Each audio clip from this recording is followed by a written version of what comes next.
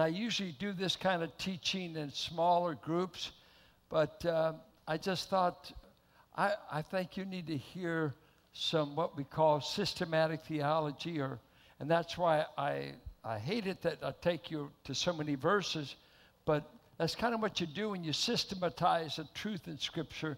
What does all of the Bible say on it?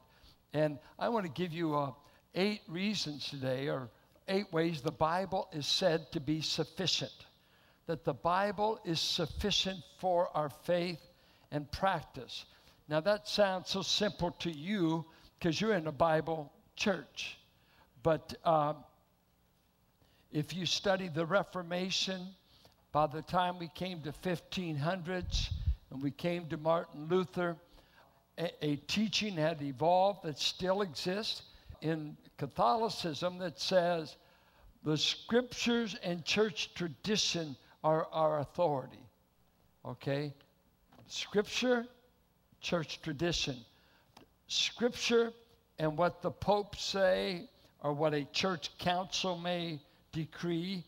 And so that you had 2 authorities going. What the church said and what the Bible said. You had this also in Judaism when Christ was on the earth. He said, you to the Pharisees, you've added your traditions to the Word of God. And you've undone the Word of God. And he gave a heartbreaking example. He said, your mother and father come to you because they're in need. And you see them coming. And while they're on their way to you, you start saying, Corban, Corban. Which meant it's a gift to God. Dad, I would help you, but I've dedicated my money to help God out at the temple. See, God, so I don't have to help you. Do you think they gave it to the temple? No, they made a tradition to get out of obeying. Today, I think some of the dangers we have is when we talk about modern day prophets or a modern day word. Say, wait, what am I to govern my life on? What determines what I believe and what I am to practice? And I was in circles that you would follow sometimes an evangelist because you hoped you would get a word from God. And so, where do you get a word from God? Maybe the horoscope? Whatever. So we're looking at why God gave His Word and what it's sufficient to do. And probably next week we'll look at Psalms 19 along with 2 Timothy. Will be more in the text. But today I've got a series, pardon me for you having to break in your Bible, turn everywhere. 8 things the Bible is sufficient to do for you. Number 1, it's sufficient to cleanse you. When you read John 17:17, Christ is praying in the upper room. He prays this prayer, Father, sanctify them by thy truth. Thy word is truth. Truth. Thy word is truth. Sanctify them. What does that mean? Set them apart for sacred use. And he goes on to say, as you sanctified me, Father, and Christ was sinless, but you set him apart for service. The Word of God is a means that God uses to cleanse our heart. He said in Ephesians 5, Jesus Christ cleanses his church by the washing of the Word. The Word acts like a cleanser. Now, James 1 said it's like a mirror. That when you look, and he said those who casually take the Bible, they do this stuff. They're down the road. But he said the man that's changed by the Bible, he looks at it a long time. A long time. You know, this morning it took me 15 minutes to get ready. It took Carolyn an hour. Why does it take women longer?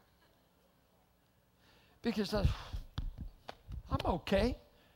And you want to say, have you looked in the mirror lately? And sometimes, really, my wife, we've been married a long time, she'll say, that won't go, that won't do. I said, I've been dressing myself for years. Yeah, that's your problem. I said that doesn't look good. You need to straighten that out. Do you notice your hair? I'm okay. God accepts me. I know, but God's gracious. You need to change this. You need to change that. And you just know it's a given. I said, man, you stay in there a long time. I'm paying attention to the mirror. Some of you need to stay in front of the mirror longer. But guess what? After you see the dirt, don't leave dirty. You ought to take a bar of soap and wash. And that's what he says my word is like.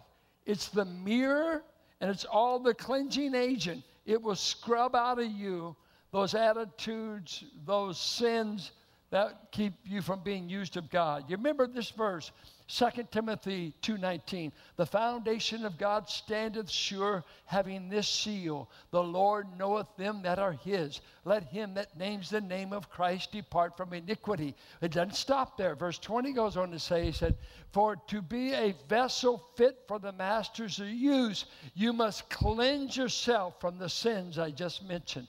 The reason some of you aren't being used of God, you refuse to get clean. I grew up with a phrase, as I grew up, the Holy Spirit won't indwell an unclean vessel. That's not true. He indwells an unclean vessel. It's very unlikely he'll use you, though. Does the Holy Spirit indwell you while you're sinning? I'm listening. Let's have a vote. How many say no? Whew, good. How many say he's still there even when I'm sinning? Is God using me while I'm sinning? No. And what is sin? Anytime I prefer anything over what God wants me to do. Anytime I have a preferential treatment of something I want to do that God doesn't want, I've sinned. So we need the Word of God to cleanse us. According to 1 Peter, that the newborn child of God grows on the Bible. And he's grown like, he says, he's like a newborn babe who desires the sincere milk of the Word. This is 1 Peter 2. Lay aside the sin and take on this attitude of a newborn babe. You never have to teach a baby to have an appetite if they're healthy. If there's sickness, that appetite will go. We know even in adults, something's wrong when you're losing your appetite. When you don't want to eat anymore, you could be in decline. But he says we grow, and he calls it the sincere milk of the Word. That's where we begin. And then we graduate, as you read Scripture, to feed on the meat of the Word. What's the difference between milk and meat? I think it's basically this, that milk is food that's been digested for you. The cow, the mother, she eats the food, the baby gets the milk. But mama's body did the work, did the digesting, assimilated it in her body so that she can nurse that child. Okay? The cow chews the cud and goes through the process. Then we get the milk. And so primarily, a lot of times, the milk is food that someone else has digested and they pass it on to you. They're teaching you basic elementary truths and helping get you established. And so you need the milk. Where do I start? Where meat, you've got to do your own digestion. You've got to assimilate it. You've got to masticate it, break it down, assimilate it, and it becomes a part of your life. And you need it. You need the protein. You need to do that. Now, I ask you, have you ever got where you can feed yourself on the Bible? Are you still dependent on someone digesting it for you, handing it to you, but you've never done the work of digesting it for yourself? So he says, as a newborn babe in Christ, one of the first things that tells me a person is born again, they've got an appetite for God's Word. They don't know anything, but they've got the appetite. Have you ever had to try to have a Bible study with someone that had no appetite? Have you ever tried to feed somebody without an appetite? Most of you doing pretty good. I know my dad he's big on sugar, but he would always tell, do not eat dessert before dinner. My wife and I go out sometime. She loves a certain milkshake. And I say, don't eat that now. You won't have any appetite. She says, don't worry about it. I got it covered. But I was taught, I saved the milkshake after the main course. Because I was taught, and I found out sugar will ruin your appetite many times. And many people come to church and they've eaten cotton candy all week. And they've fed themselves on the nothingness of this world. And there's no appetite. They're just hoping it's a short sermon. What about an appetite? And he says that the Word of God, if you bring the appetite, He will cause you to grow by it.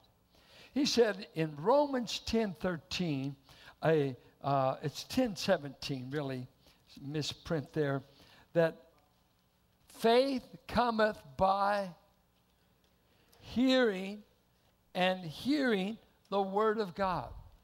And the faith in that context was the faith to be saved. Because he said in verse 13, whoever calls on the name of the Lord will be saved. All right?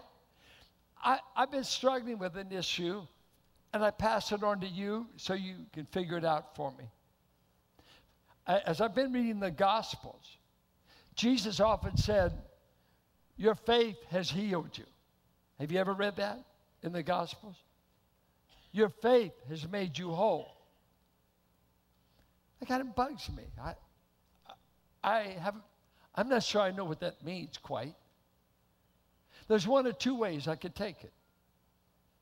One is you have the subjective attitude that pleases God, and He's going to respond to you. And I think that's you. We walk by faith. It's an attitude of faith, and that's subjective.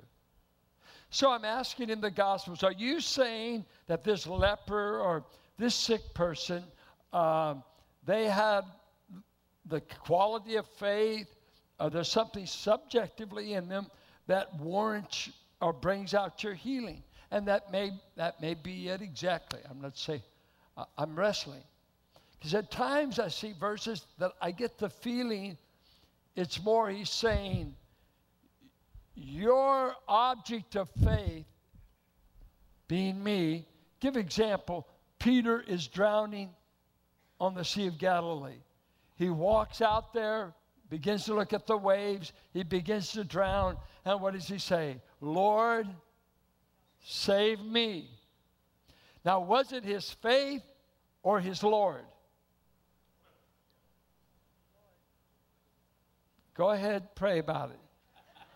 Doesn't matter. Was it all of a sudden he had a big burst of faith? Or did he finally get his eyes off the wave to the Lord? Faith has two parts: the subjective attitude and the objective source you're trusting. Now, hear me. Faith in faith will never save you. Faith in faith doesn't save. You can have a ton of faith. They have faith. In what? In what? There's a lot of folks believe their religion's stronger than you believe yours. They practice it better than we practice ours. A lot of that. But what really, and so when I hear the gospel in Romans 10, faith comes by hearing the word of God. What's he saying? He's pointing me in the gospel to the source that can save me. He's pointing me to the gospel. Here is a resting place for your faith. It's not just subjective, but what's the old song? My faith has found a resting place. I am anchored in him. It's the object of my faith that I'm counting on, not the size of my faith. How big is a mustard seed? What was Jesus trying to say to him? If you have this, I mean, the gals used to wear it as jewelry. How many of you ever seen a mustard seed?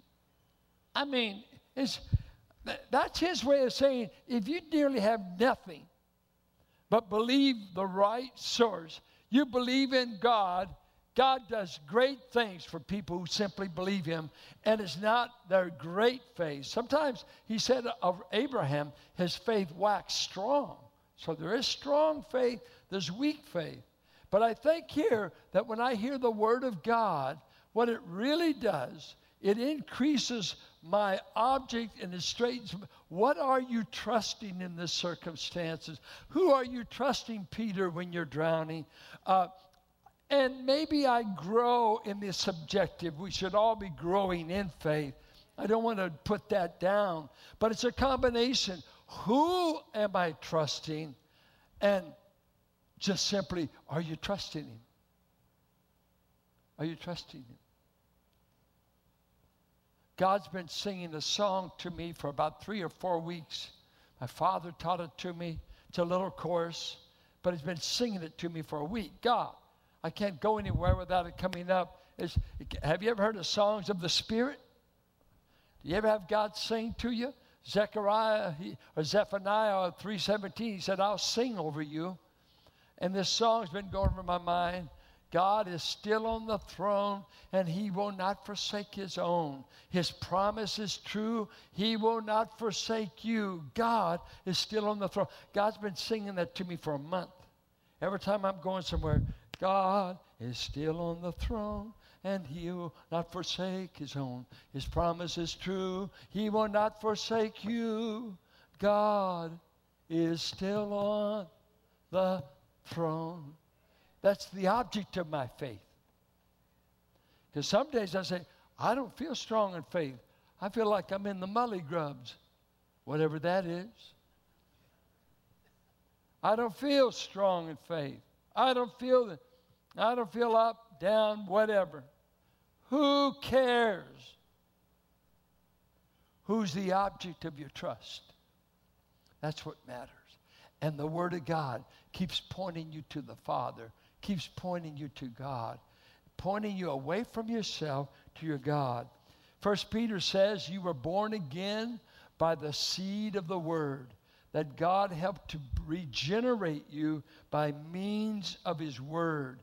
Somehow, when God is bringing someone to new life in Christ, his Word has a germinating effect in their heart to bring conviction, to bring hope, to know where to look. Where can I look to be saved? Where do I turn? His Word.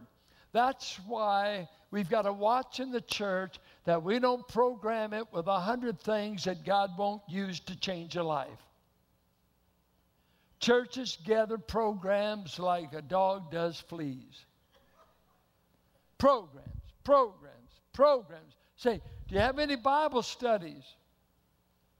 Anybody cracking this book? Anybody looking at what? God saves through an implanted word. Are we planting it in your children? You would do yourself a favor, take a 1-week tech fast. Forbid any other tech in your house so you can just talk to those darling children that are going to leave your roof before you get sneezed twice. They'll be gone. I talked to a man, gal's going to be going to a college away, and I said, man, I'm scared of these public colleges, all that's going on. He said, well, I've already taught, and that's as it may be, and he meant that. But I just think, who's talking to our kids the most? The techs or the parent? TV or God? And we know the answer. So keep sharing the message that gives them the right object. Look at Hebrews 4:12, what the Word of God does.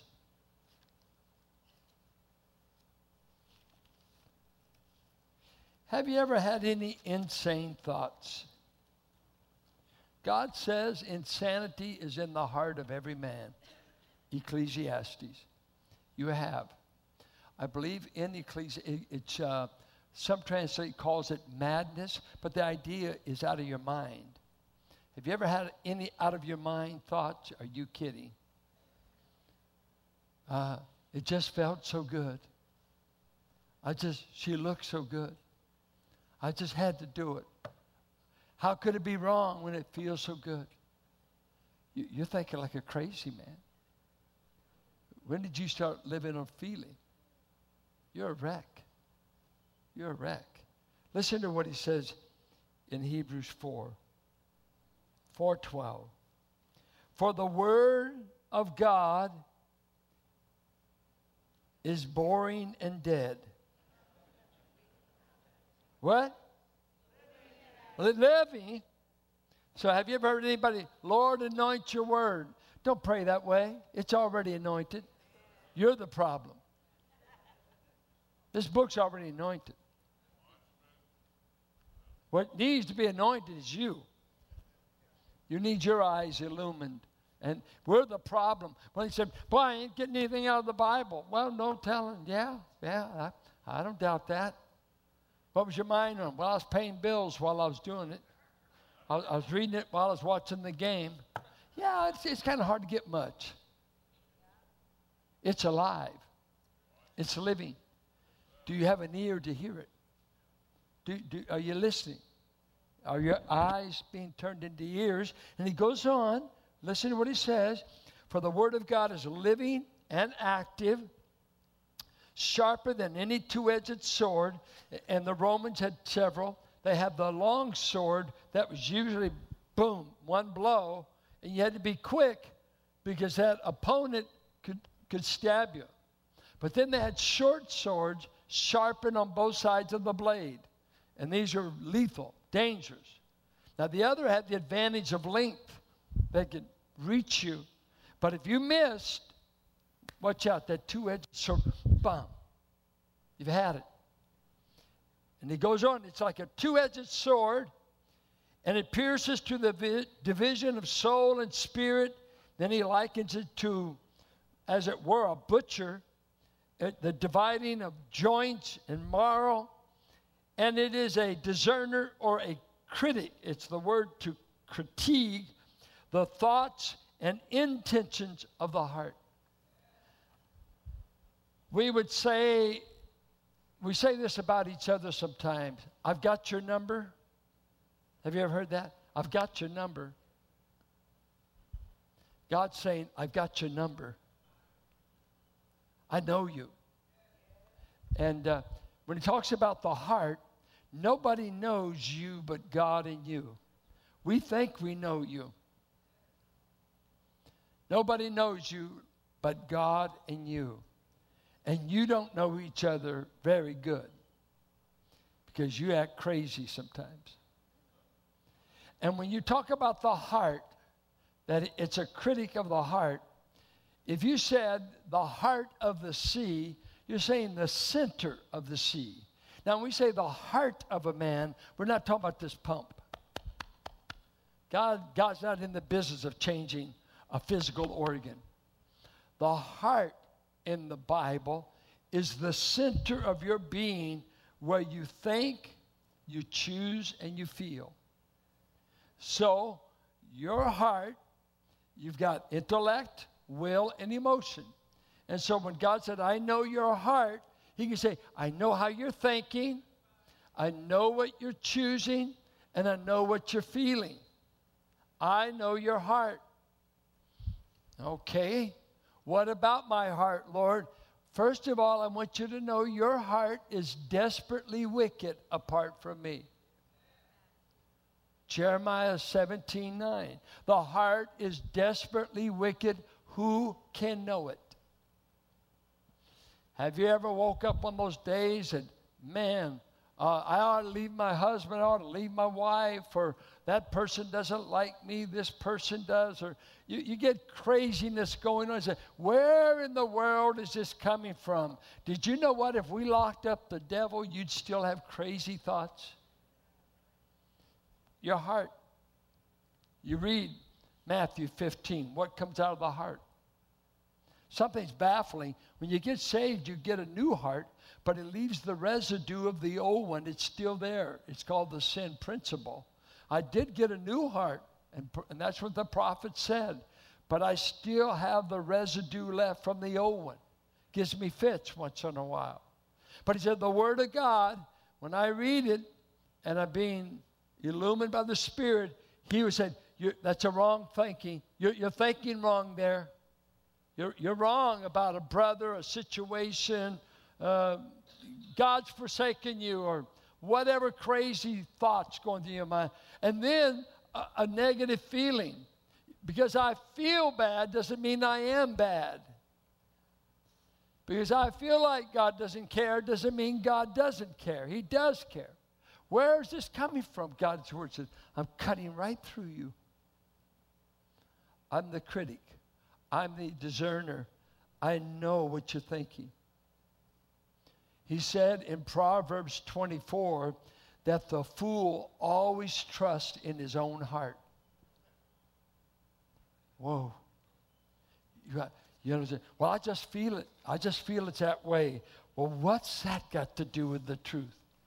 Well, I'm just sort of feeling this way. You're feeling like backsliding today? Yeah, it just comes over me. You've got to take that feeling by the throat and subject it to the Word of God. There's a story in Numbers 15. It is a tragic story. It goes this way. On the Sabbath day, you know, it can get cold in the desert. Have you ever been in the desert when it was cold? Well, Israel's out there marching, and at night it really gets cold. But on a Sabbath day, a young Jewish boy starts gathering sticks for a fire. It's reported to Moses. Guess what they do? Moses says, we got a cure for that. Stoning. Whoa, that seems a little brutal. They were not politically correct. Whatever God said, they did. They took the boy, they stoned him. I mean, it seems brutal. But then God said something to Moses. Moses, I want you to change the dress code for the nation. Change the dress code. How do you want us to dress, Lord? I want you to put blue tassel right here on the bottom of your robes. Blue tassel. How come?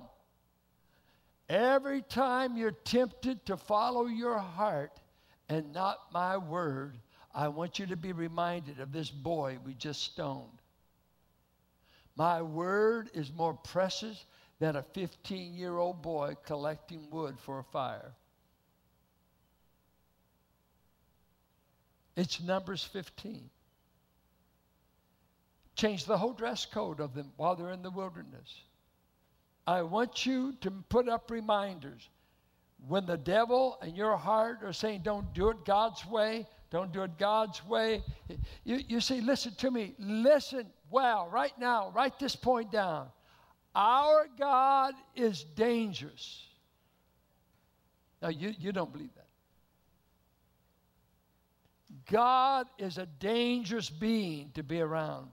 Only the cross has given you access. You could be killed in a minute. I just read in the life of David, when they brought the ark back from the Philistines, the men of Beth Shemesh wanted to look in the ark. God told them not to. What was God's response? He killed 50,000 Jewish men for looking in the ark. Who do you think you are, God? I'm God. When I say something, I mean it.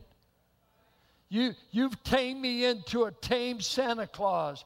I am to be feared. You would have no access to me if it wasn't for my son. But us grace believers can trivialize with how awesome, fearsome. You remember what he said? Remember, I'm a consuming fire. I'm dangerous to be around unless you want to obey. I give life, I take life. I bring plague, I take away plague. I am no one to be trivialized with. So he says, tell them to dress different so you don't follow your heart, but you follow God's word. That must be our guide. Man shall not live by bread alone, but by every word that proceeds out of the mouth of God. Let's keep going. The word of God is the voice of God to us today. Look at what he says in chapter 3, verse 7. The ever-present voice of God. Therefore, as the Holy Spirit is saying, it's a present tense in Greek. He is saying right now, and what he quotes happened 1,500 years ago. Today, if you hear his voice, do not harden your hearts as in the rebellion on the day of testing in the wilderness, where your fathers put me to the test and saw my works for 40 years. Therefore I was provoked with that generation and said, they always go astray in their heart. They have not known my ways. As I swore in my wrath, they shall not enter my rest. And if you recall, an entire generation were marched to death. Their children got to go in because they didn't think that was possible. But said, your kids will inherit the promised land, but I want to kill you because you didn't believe me. Is that brutal? This is the God of the Bible. He didn't ask for our approval. Just know this is the way he is. He's awesome. I will not let you see the promised land because you murmured, you tested me, you didn't believe me, you grumbled from the time of the Red Sea till the time when you wanted to kill Moses. I'm fed up with what you've done. You will not get the promise. But I'll keep the promise, but I'll keep it to your children. Does that scare you sometime? If we don't believe God in our day, God may not do it for us, but he'll raise up a people he will do it for. If you don't believe God, it won't change God, but it's going to change what happens in your life. Watch. Take care, brothers, lest there be in you, any of you, an evil, unbelieving heart, leading you to fall away from the living God. I thought all believers finish well. Here he's warning them, don't fall away from the living God. Listen to me. We talk eternal security. Let me tell you how they talked in the Reformation. This was the doctrine, not eternal security. All who have truly been saved by the grace of God will get evidence that they've been saved by the fact they persevered to the end. They may be tempted, they may backslide, they may stray, they may have to repent, but the true sheep will say, I can't stay here. I know the shepherd's voice. I repent, and we're known because we persevere through thick and thin. That's the biblical doctrine. Not, I've got saved, I'm now going to backslide, live like hell, and keep claiming I'm going to heaven. Nope, it's not in the Bible. And I see believers say, well, I think they're saved because, in junior church they raise their hand. Please, that doesn't save. You mean the saved quit living like they're saved? And you still call them saved? Not the New Testament.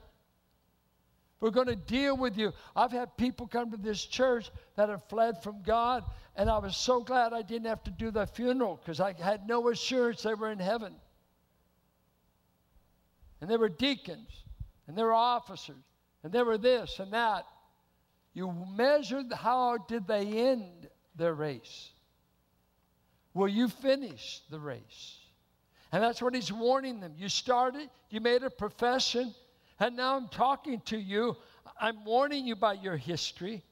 I'm afraid that you got an evil heart. You're going to quit believing God, And the evidence of this, you're going to fall away. And then he says, let me tell you, believers, what you can do to help other believers finish. We need each other in the race. And watch what he tells them. But exhort one another, encourage one another once a month, every Sunday. What does yours say? He can't mean it, can he? You know, you only need church once a week. I don't need to be hearing the Word of God all the time. I'm a strong boy. No, you're not. You're going to be a deceived boy. But he's telling the church, encourage one another every day. Let me ask you, will you encourage anyone today to live for God? Today. Then let me ask you this. Who did you encourage last week? See, I grew up in church. We had testimony services. Anybody remember those? And let me tell you, sometimes they weren't too encouraging. Sister Smith had the same ailment every week. You know, and we'd hear the same story. I'm saved, sanctified, pray, I'll go all the way. Well, okay. But how about stand up with the Word? My father taught me. But remember, he's an old fogey Christian. He was a Bible-loving kind, one of those weird ones. He said, don't go to church without a verse. Don't go to church, and if they have testimony service, quote a verse. Don't tell them that you've got athlete's foot. Tell them a verse. A verse. A verse a day will help keep the devil away. Do you know how to encourage anyone to live for God? I'm asking you. I want you to answer that. Because you can't obey the verse if you don't know how. Well, I just live it my life. No, this is verbal. This is verbal. You got to say it. Don't tell me you love me in your heart and you don't say it. Well, it's not my way. Well, it's God's way. God didn't just sit on the throne and say, well, I love him, but I'm not going to do a thing about him. I'm going to talk to him. I'm not going to give my son, but I love you in my heart. Oh, my. You know, if you love me in your heart, you don't tell me, it's like winking to your girlfriend in the dark. It doesn't do much good. That's what he says. Listen to the Word. Will you change your style for the Word? Will the Word determine what you do daily? And that means you quit griping. You quit saying anything negative that would discourage a believer. Hey, you're not always pampering. You're not having them sugar if you handle, hey, brother, I got a word from God for you. And I don't need you to start acting like you're a prophet. Can you tell me what God said? And he said, tell them, because they're falling away. Sometimes I'll see a believer missing, and I'll inquire, and I'll find out from some people, well, you know they're in trouble. And I said, well, you've talked to them, haven't you? Oh, no, that's for you. That's for me. Did you see them in the fault? Yeah. What did you do? Well, they'll have to figure it out. No. That's not what the commander-in-chief of the church said. He told you and me, give a word. And I knew of a sister recently, been missing this church, this and that, and I inquired at different ones. No, not interested. I went to them. I said, I don't get paid to keep my mouth shut about your Christian life. What are you doing, girl? I'm concerned. You're neglecting the household of faith. You're straying. You're backsliding. You're going to get in trouble. You're going to do something you never dreamed you can do.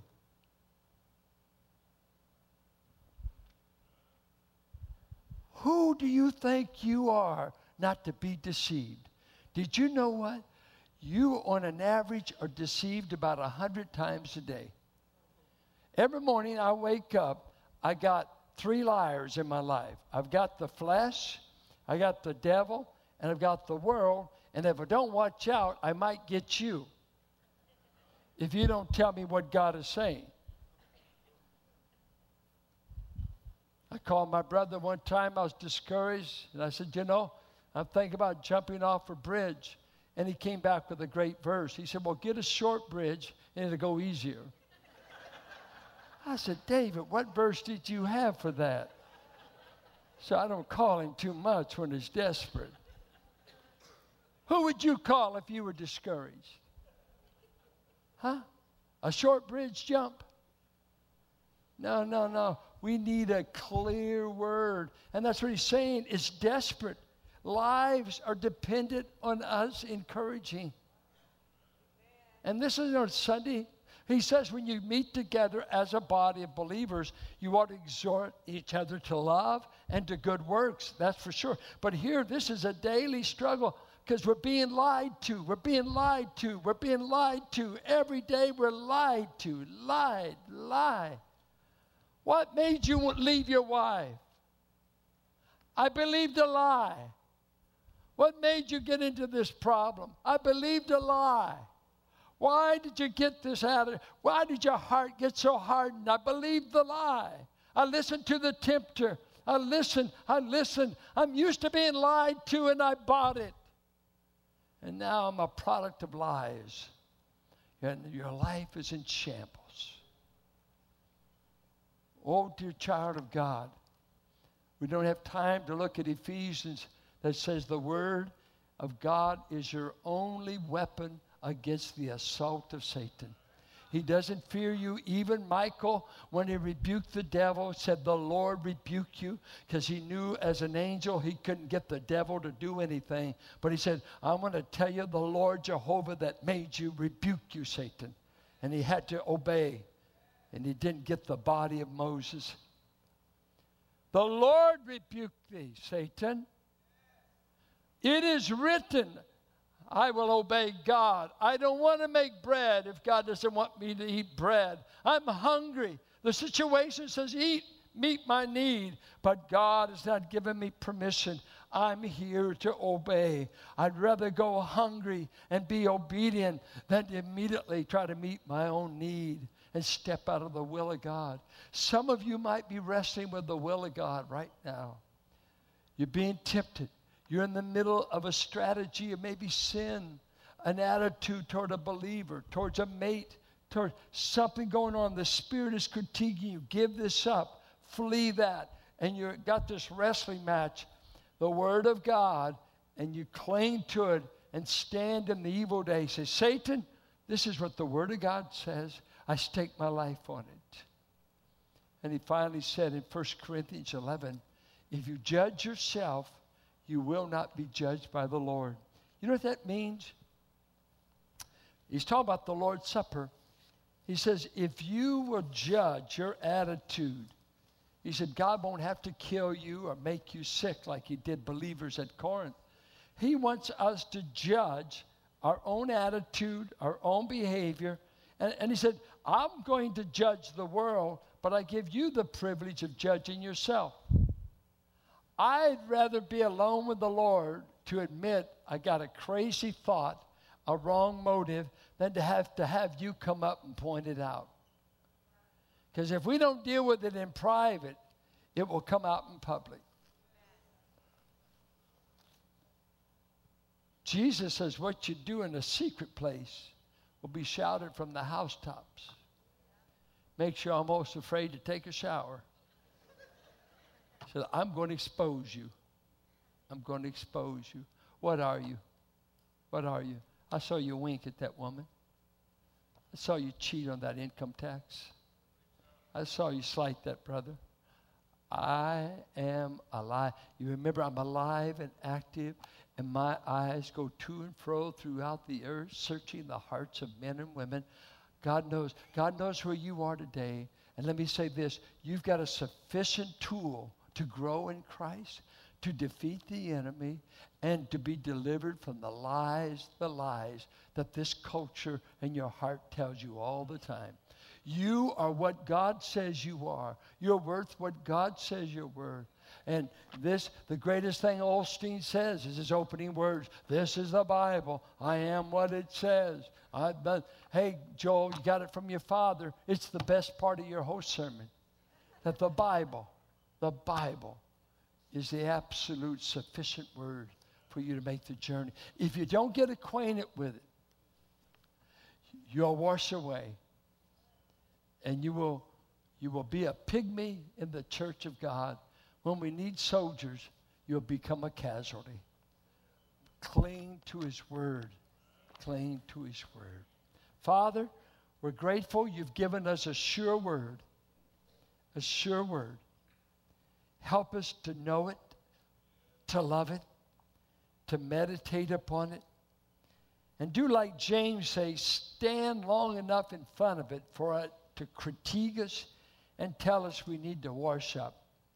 We need a cleansing of our conscience, our mouth, our behavior. Make us clean before you, Lord, not just in the blood, but by the cleansing effects of your word. We bless your name. Help us to cling to the word of God, no matter what the winds of time are blowing. The word of God will last. Men are passing like the grass of the field, but the word of the Lord endures forever. And his people said, amen. God bless you. Read your Bible, believe your Bible, and grow.